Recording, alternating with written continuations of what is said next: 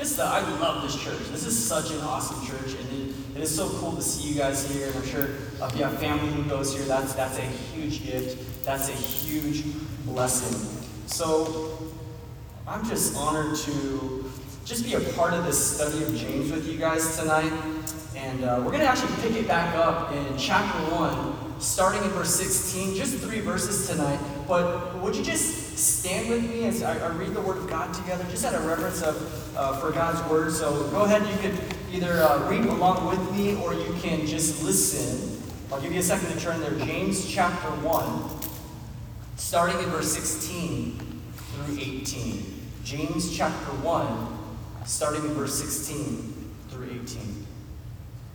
James writes this: "Do not be deceived, my beloved brothers. Every good gift and every perfect gift is from above, coming down from the Father of lights, with whom there is no variation or shadow due to change. Of his own will, he brought us forth by the word of truth, that we should be a kind of first fruits of his creatures." That's God's word. You can have a seat. Let me pray for us. Heavenly Father, we just humbly come before your word, God. We thank you that we can come and worship you together, that we can play games in our teams, God, that we can hear your word, the living word of God right now. And I pray that you would speak to every single heart that is here, youth and adult, God, and use me, speak through me, God, and minister to every single soul here. So bless the preaching of your word by the power of your Holy Spirit. In Jesus' name, amen. Amen. Well, the main question I want us to consider tonight is this: what do you need most with a heart that is prone to deception? What do you need most with a heart that's prone to deception? So we get this word deception. It comes from the word deceive. And when you're deceived, it's the state of believing something that's not true. We know that. It's the state of believing something that's not true. And so today, we live in an age where, in a good way, the biggest and most obvious scandals are condemned. From cheating financially, cheating academically, cheating in marriages, cheating in sports through performance-enhanced drugs. Like, that's not good, right? So those things are still condemned. While at the same time, we live in a culture in a crooked way, in the biggest and most obvious ways, deceptions are celebrated. And just to name two, the LGBTQ agenda and abortion, just to name two. But let's bring it down from these big cultural issues closer to home. Actually, let's talk about the things right in our own hearts. And this is especially appropriate because I know that the theme that's being addressed and that the church is calling a youth group for James is what? Wholehearted. Wholehearted. Not having hearts that are divided. Not having hearts that are deceived. So for instance, maybe you're having some friend drama. A friend's throwing you some shade, giving you the cold shoulder, and the deception that you speak right in your own heart is this: I'm absolutely alone. That's a lie. That's not true. And the truth is, there is a God who sees, a God who cares, and a God who says, I will never leave you or forsake you. Or maybe you got a bad grade. You got a bad grade. Or maybe you're on the trajectory of getting a bad grade, and the deception you speak right in your own heart is, I'm worthless. That's a lie. That's a deception. Your worth is not wrapped up in your achievements. Your worth is not wrapped up in your works. It's not defined by your works. Or maybe you have a friend who is now subscribing to the LGBTQ agenda, and the deception is this: I have to affirm everything and anything my friend believes and my friend is so passionate about and what they are so outspoken about, even if it costs me throwing my Christian convictions out the window, because that's how I can actually love them. That's how I can actually be there for them. That's a lie. The truth is you can love them best by being a gracious and also courageous example of someone who can respect and be kind to them and still hold fast, hold firm to your Christian convictions. So, what do you need most with hearts that are prone to deception Well, the key idea is this. I don't have it in the handout, but you can write it down if you want. With a heart prone to deception, you need truth for life. You need truth for your life. The truth of who God is and the truth of who you are in light of who God is. That's why the message is titled Truth for Life. But really, truth for your life. Which brings me to the first point in the message tonight, which is this: be aware. Be aware about what? The truth about lies. Lies lead to spiritual death, and God is not behind this. Verse 16 says this: do not be deceived, my beloved brothers. In the original language in the Greek, it really sounds like this: make no mistake. Don't be misled about this truth. Think about it. What do people who truly love you the most tell you? The people who really love you the most, like, what do they tell you? They tell you the truth, right? Don't they tell you the truth? They tell you really how it is, right? They don't sugarcoat it, they just tell it, they just give it to me, right? That's how you speak to your friend. Just tell me the truth, man. Just tell me, right? They don't tell you what you want to hear, and then affirm and celebrate your sins that lead to tragedy and death. But those who love you actually are not afraid to confront you. Why? Because they deeply care for you. They care about you. They care about your flourishing 360, all aspects of your life. It's like God in the Garden of Eden calling out to Adam and Eve, where are you? Have you eaten of the fruit of which I commanded you not to eat? And there's actually like 4 questions that God asks Adam and Eve. And God is, what he's doing with those questions, God is confronting his creation with a series of questions out of love.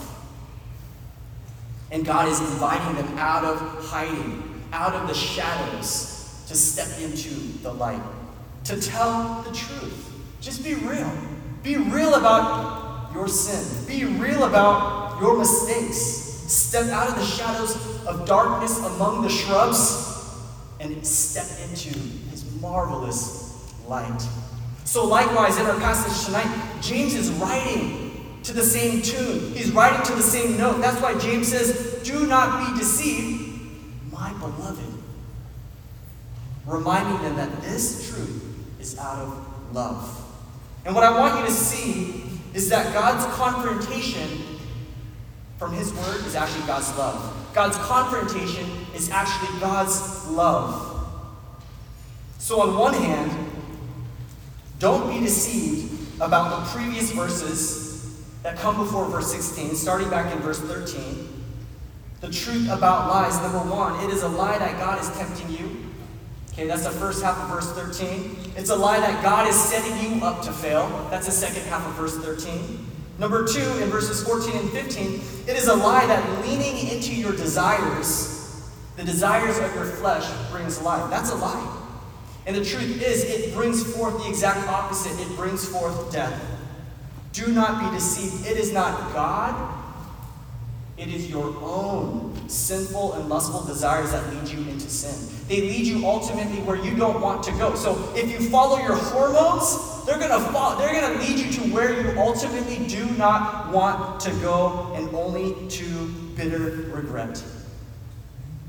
In other words, it's your cravings for things that are inappropriate that lead you away from God and into sin.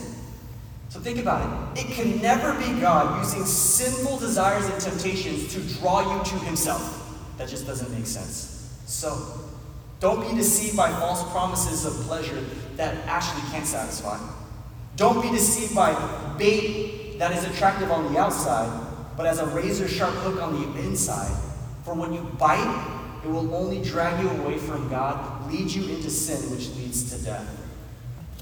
185 years ago, one of America's most famous and influential outdoor enthusiasts, John Muir, was born. Okay? So his descendants are all those with hydro flasks and all the packs and all the tents and all those gears, right? Those are all his descendants. But John Muir is often quoted for saying this: "The mountains are calling. I must go." right? I must go camping, I go hiking, I gotta get to nature, I gotta get to creation. The mountains are calling, I must go. We could even say, the mountains are calling, I must obey. But I want to bring this question to you tonight in the same way. Who or what is calling you to where you must go? Where must you obey? Who or what are you being seduced by? Who or what is appealing to sinful desires within you? Are sinful desires being stirred within you by the books or the things that you read? Or the music that you're listening to and taking in? Or the things and images that you're also taking in? Who or what is calling out to you? And what is it calling you to obey? What is it? Because James says, do not be deceived. For while this world tries to clothe its best offerings to you in light or just super good marketing, underneath there's nothing but rottenness, corrosion, and death. Sin brings death. Do not be deceived. So how do you expose and combat the deception? How do you expose the deception in your heart, right in your own heart? How do you do that? A couple applications for this first point. Memorize and meditate. Memorize and meditate. You want to write that down. Memorize and meditate on what? On the truth of God's word. Memorize, why? Because it helps you get God's word into your heart and into your mind. Memorize so that you have God's word readily available to you in everyday life situations. Memorize God's word because when God's word is in you, you are more aware that God is what? With you. And meditate because it helps God's word that's in you actually be on the forefront of your mind and actually to be at work in your heart when you're meditating on it. And when you memorize and meditate on God's word, you'll find that it's going to strengthen you. It's going to strengthen your faith. It's going to give you wisdom and insight. It's going to help you see and move beyond the lies and deception into the truth. And so you can do this practically by finding a scripture maybe that speaks to a struggle that you have in your life. There's something that you struggle with, maybe no one knows about, right? You can find a scripture. All by yourself, you can just go through the Word of God. You can use the reference in the back for keywords. For instance, I gave you two examples. Maybe you consider yourself more shy and reserved. Okay, I'm just more shy, a little bit more reserved, a little bit more introvert. I don't know, how many of you guys just started high school? Raise your hand. How many of you guys are sophomores? Okay, several of you guys. Okay, some of you guys still sort of started high school, right? It doesn't have to just be in this context. But maybe you think to yourself, man, how am I ever going to make friends here, right? It's like, this school is massive. It's so huge, right? How do I even talk to people? Where do I even begin? Can God really help me in this? Or you're doubting, does God even see me in this huge campus? Does God even care? Don't be deceived. The truth is, of course he does. God is with you. And so what you can do is you can take a scripture like Exodus chapter 4, verses 11 to 12, where God says to Moses, who struggled with a lot with self-doubt and insecurity over his speech. And so God says to Moses this in Exodus chapter 4, verses 11 and 12. It says this, then the Lord said to him, who made man's mouth? Who makes him mute or deaf or seeing or blind? Is it not I, the Lord? Now therefore go, and I will be with your mouth and teach you what you shall speak. So you can take a scripture like this and memorize it, get it in there, and start meditating on it, and even turn it into a prayer that might sound like this. God, who made my mouth, speak through my mouth. Use me. Help me to open my mouth. Help me to initiate conversations with people. Help me to make some friends. Another example is for those who maybe you struggle with pride. Everything revolves around your work ethic, your effort, your achievement, your accomplishments, how you stack up against your peers academically, socially, or even musically, or even athletically. And perhaps everything you do seems to actually turn out just fine. The things you do kind of just turn to gold. It's actually really great. So you think, why do I need God? Why do I even go to youth group? Why do I even go to church? Why do I even need God's word? I already have everything I need. I know what I need to do, and I know where I'm going. So who are you to tell me I got it? Do not be deceived. The truth is, God deeply cares about who you are becoming. And the truth is, there's a great danger for those who are walking in pride. And to combat this pride, there can be humility instead cultivated within you. By taking scriptures like later in James chapter 4, verse 6, he says, God opposes the proud, but gives grace to the humble. Then in verse 10 of chapter 4, he says, humble yourselves before the Lord, and he will exalt you. You can take these scriptures and pray, God, before you humble me in my pride, I humble myself before you now. Or you can pray, God, help me to live for your glory and not my own. So memorize and meditate upon God's word to combat the deception. But I want to add one more bonus. Because your engagement with the word of God can't just be cherry-picking these verses here and there only. You also need to be reading God's word regularly. And maybe your Bible reading right now feels dry, non-existent, discouraging. You feel like you open it up and you don't get anything out of reading God's word. I have 2 encouragements for you. Number 1 is this: exposure. Exposure. My wife is a dietitian over at Torrance Memorial. She's good at her job, and she's good at her job at home too, so my cholesterol has gone down quite a bit. And so she says it takes, I thought, 20 plus times to a new food. It's actually 10, she told me. So basically, an exposure to a brand new food maybe you don't like, you know it's good for you, it takes about 10 exposures before you're like, I like broccoli, right?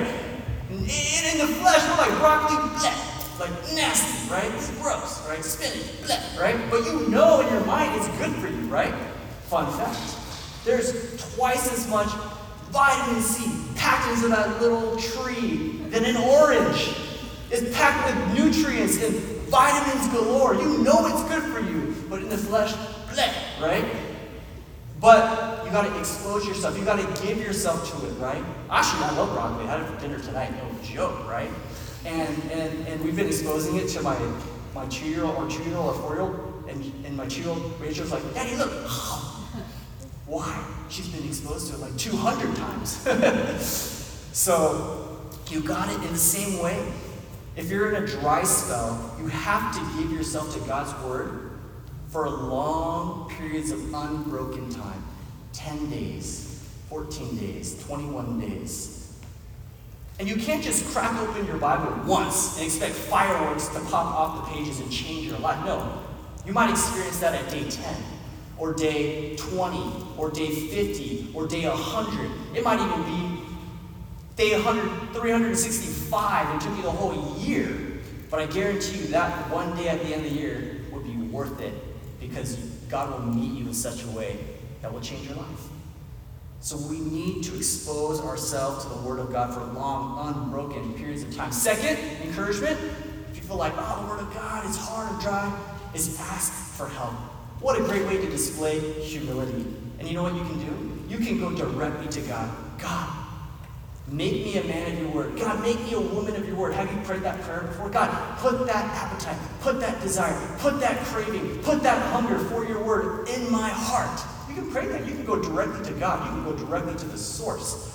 And you can go to your small group leader. You can go to your Christian parents. You can go to David. You can go to Layton. If you feel comfortable, you can come to me. And you can say, hey, I have a commitment to read the Word of God regularly. Would you encourage me? Would you keep me accountable? And you know, in doing so, I guarantee that you even doing that would display a kind of humility that would encourage the person you're sharing with and even challenge them. You are?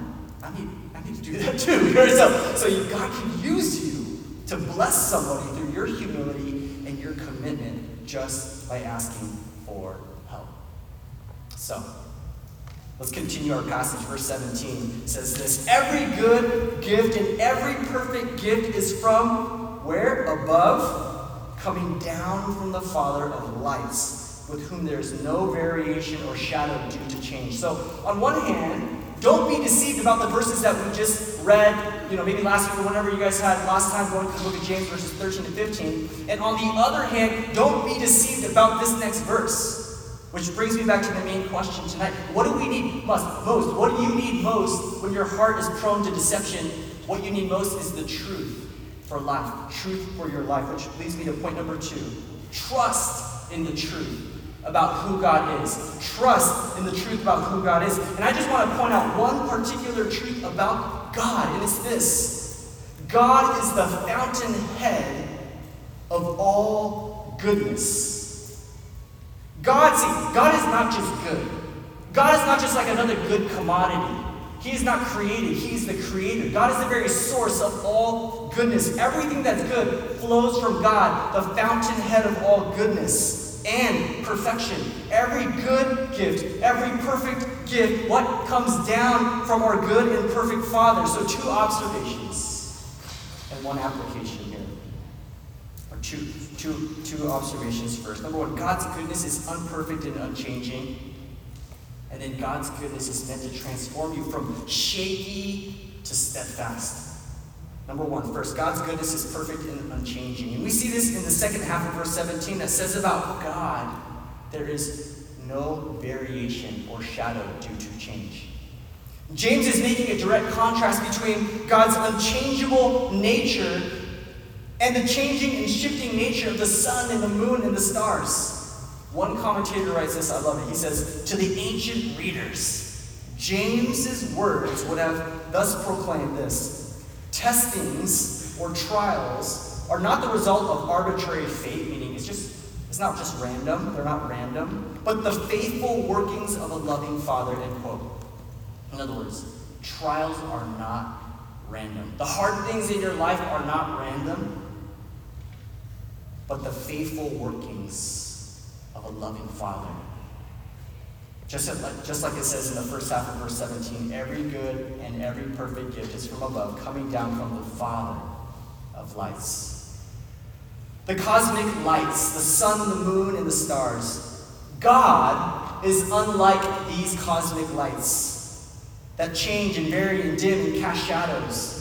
There is no change and variation with God. God is not random. God is not volatile. God is not unstable. God is not unsteady. God is rock solid.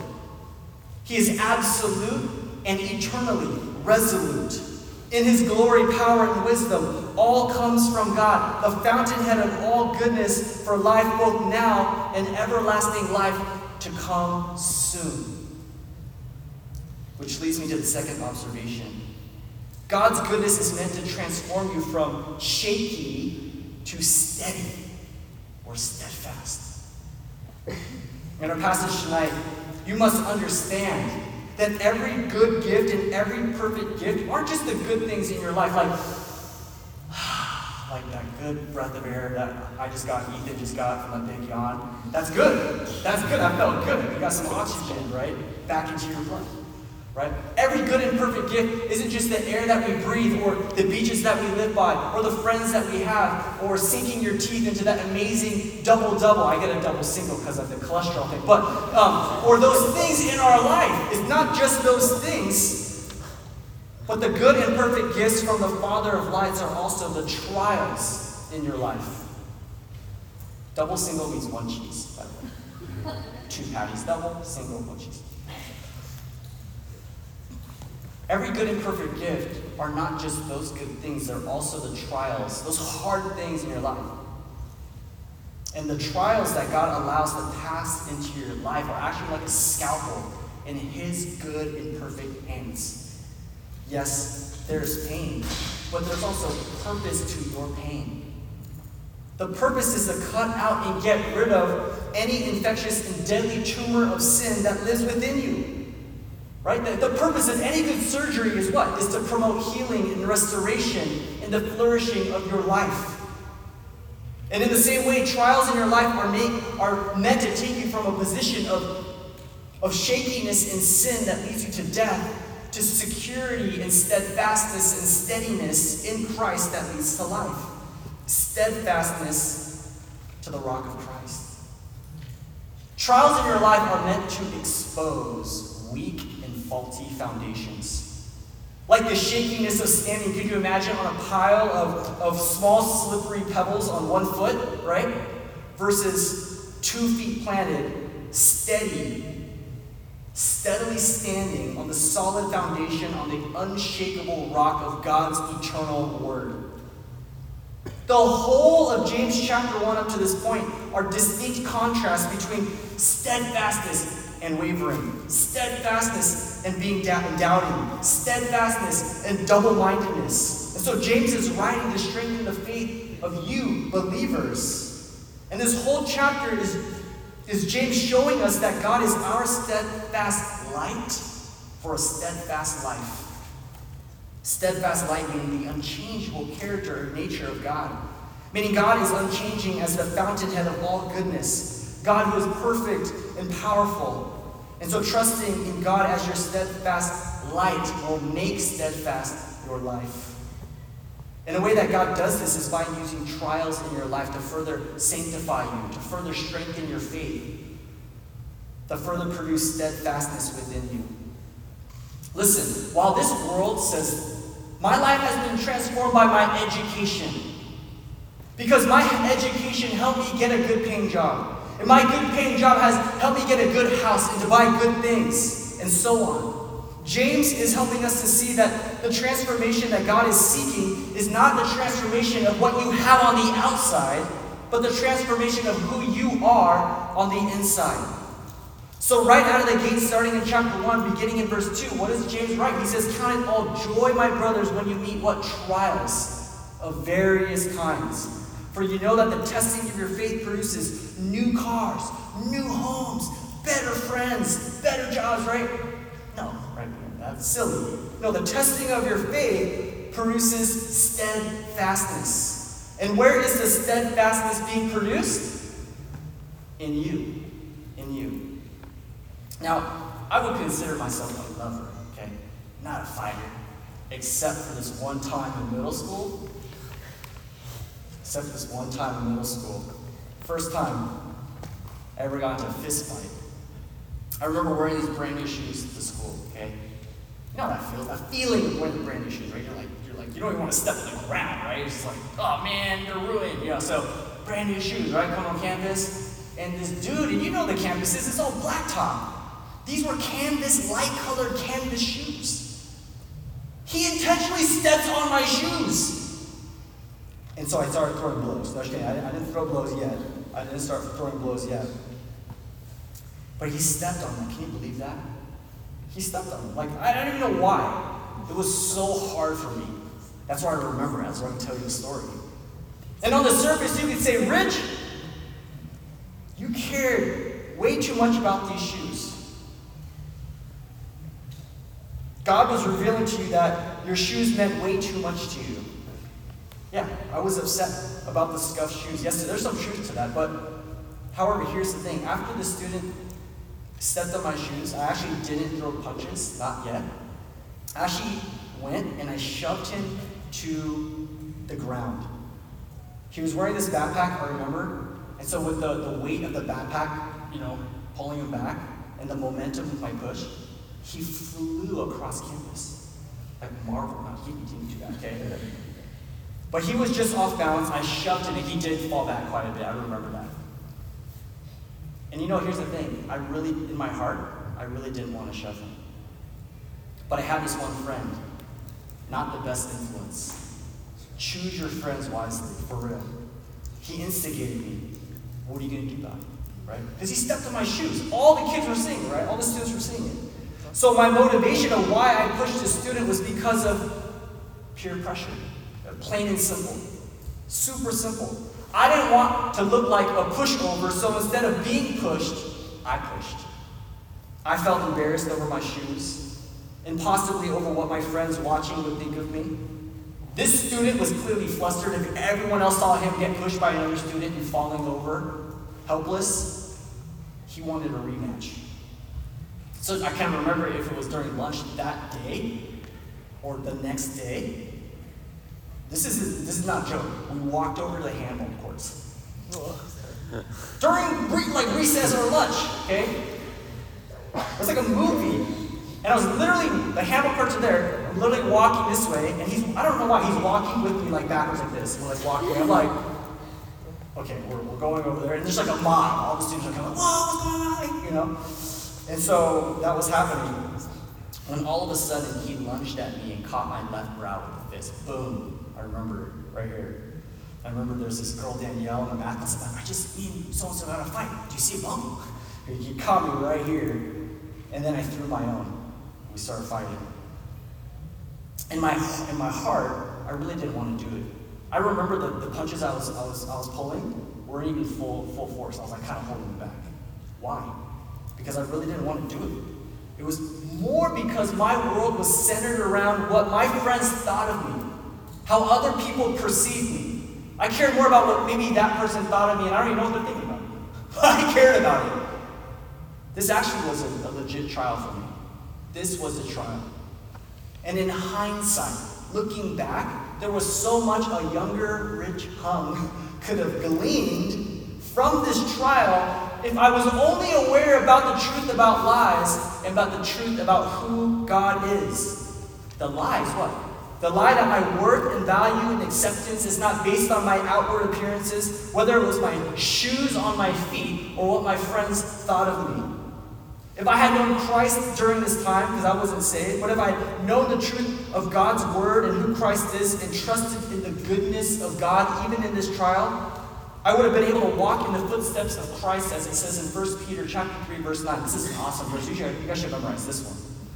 He says, "Do not repay evil for evil, or reviling for reviling. On the contrary, bless, for to this you are called, that you may obtain a blessing." It's an incredible verse that's following after the footsteps of Jesus. So perhaps I would have been able to go straight to prayer and say something like this: Father, Heavenly Father, I am so confused. Why would this student step on my brand new shoes with no regard? I don't understand. And I'm not going to lie, Lord, this is tough. I'm quite upset and I'm quite angry. However, help me to let this go. My worth is not in my shoes. $39.95. I know people saw what was happening and saw that I just walked away, maybe thinking I was a coward. But Lord, I don't want to repay evil for evil. In fact, you told me to pray, bless, and even love my enemies. So right now I ask you to bless this student. And whatever his motivation was, be working on his heart. In my heart, I forgive him and release him to you. Help me to still show this student kindness. And even if there is an opportunity, help me to say, hey, I don't know why you stepped on my shoes, but I just want to let you know, I forgive you. God bless. Hope you have a good day. Help me, Lord. Be near to me. In Jesus' name, amen. Okay? I bring this up because why? Because there is something or someone stepping on your shoes. There is something or someone stepping on your shoes. And what I'm trying to say is there are trials, big or small, that you face individually, every single one of you, every single day, even right now. And they either foster deception and division in your heart through sin, or wholeness and steadfastness of heart that God wants to produce in you through your trust in who God is, the fountainhead of all goodness, even in your trials. Whether the trial maybe is a breakup, or just crazy busyness, or maybe not making the team, or navigating friendships you know are not influencing you toward God, but away from God.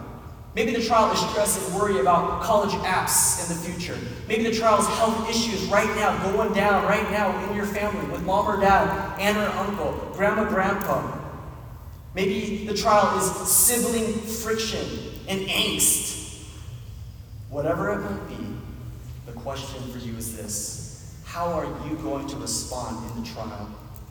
How are you responding presently? Are you believing a lie? Or are you trusting in the unshakable character of God? Which brings me back to the main question again. What do you need most? With hearts prone to deception, you need truth for your life. Which brings me to the last point here. Respond to the truth about what God can do. Respond to the truth about what God can do. Verse 18. Of his own will, he brought us forth by the word of truth, that we should be a kind of first fruits of his creatures. Number one, first believe God can bring you from death to life. That's what James means when he says, of his own will, he brought us forth by the word of truth. It was God's will to save you from spiritual death and make you alive to God by the truth of his gospel. And there was nothing so good about you to make this the Father's will, and there was nothing so bad about you to eliminate this from being the Father's will. God's grace and love for you is not based on your good or bad performance. God's grace for you is not based on your immorality or morality and good behavior. It's not based on your wisdom or foolishness. It's based solely on God's will and God's will alone. Of his own will, he brought us forth. Now let me just say this. Some of you might be sitting here and you maybe actually don't call yourself a Christian. Maybe you've come to this church, you grew up through the children's ministry, and now you're in high school. And maybe you have doubts. And you know what? Doubts doesn't mean you're a bad person. Doubts just mean you have questions. And if there's anywhere to ask those questions and bring those questions, it's right here at church. It's right here with your small group and your small group leader. Right here with your church family, your parents. I just want to encourage you, it's good that you're thinking about the questions and thinking about these things. And if that's you tonight, I just want to point you to the good and the perfect gift from above, the Son, Jesus Christ. It was Jesus who said to unbelievers in John chapter 8, verse 12, I am the light of the world. Whoever follows me will not walk in darkness, but will have the light of life. It's actually the children's ministry verse of the month. I see you guys nodding your head. Awesome. If you're unsure about your standing before God, the focus for you now is not so much that steadfastness be produced within you, as it is to look upon the one who is steadfast for you. Some of you may think you are steadfast. Some of you might think you are not steadfast. And the good news of Jesus Christ is this: you can rest. Because the call and invitation is to get your eyes off your own steadfastness or lack thereof and look to the one who is perfectly steadfast for you. Now, does this mean that Jesus was never shaken? No. In fact, I believe Jesus was emotionally and mentally shaken to the core because the cross was before him. But his obedience never shook. It was rock solid. When Jesus was in the Garden of Gethsemane before he went to the cross, Matthew chapter 26, verse 39, you guys can read it yourselves. But it says this, Matthew 26, 39. Jesus fell on his face and prayed. Yes, he was shook emotionally and mentally, saying, my Father, if possible, let this cup or trial pass from me. Nevertheless, not as I will, but as you will. Jesus' obedience was rock solid. And Jesus remained perfectly steadfast in this trial because he was able to humble himself in full submission to the Father's good and perfect will. And it is by Jesus' steadfastness through his death, burial, and resurrection that can save and transform. So while the flowers fall, while we fall, and God through Christ, he can bring you forth. Like a fresh blade of grass springing forth from the dust. He can raise you up. He can lift you up by the word of truth, which is the gospel. He can bring you forth. God's word, and by the power of the Holy Spirit, you can be born again. And in order to have new life in Christ, in order to walk in resurrection life, you must be born again. You must be given new life. And the beautiful thing is this: you have been given this new life by God's own will. And you can have this new life because it is actually God's plan for you. Listen, Jesus doesn't move towards you with arms crossed like this to condemn you. No, Jesus moves towards you with arms on the cross stretched wide to welcome you. So my call to you tonight is this: respond. Respond to the truth of what God has done through Jesus to save your life. Put your trust in Jesus to save your life. Secondly, for the believer, you call yourself a Christian. God saved your life, and he wants to bear fruit through your life. God saved your life, and he wants to bear fruit through your life.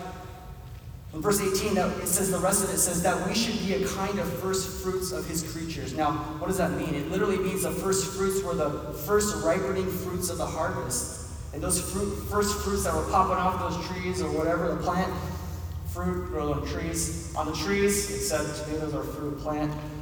That's all good. But the first fruits were a sign that there was more to come. And so in this passage, James is using it to refer to a kind of people, specifically a redeemed people set apart for his highest and most holy purposes. And it's a beautiful and glorious purpose that God has for our lives. See, no one dares sink their teeth into a rotten piece of fruit, right? If they did, they'd be like, this is gross, spit it out. Rotten fruit is as good as dead, and it does nobody good. However, good fruit is beneficial, and it does good to others. It's vibrant, it's bright, it's colorful. Everybody wants a piece. In other words, we were like rotten fruit that God brought back to life. So that your life can be fruitful, so that your life can be a blessing. You've been given a new heart so that you can produce good fruit. To live wholeheartedly and unreservedly and fully surrendered to God.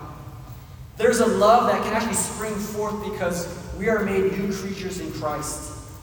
To love God with all, submitting and surrendering and obeying his commandments with joy. And to earnestly love those around us with an earnest and pure heart by how you listen and by how you speak.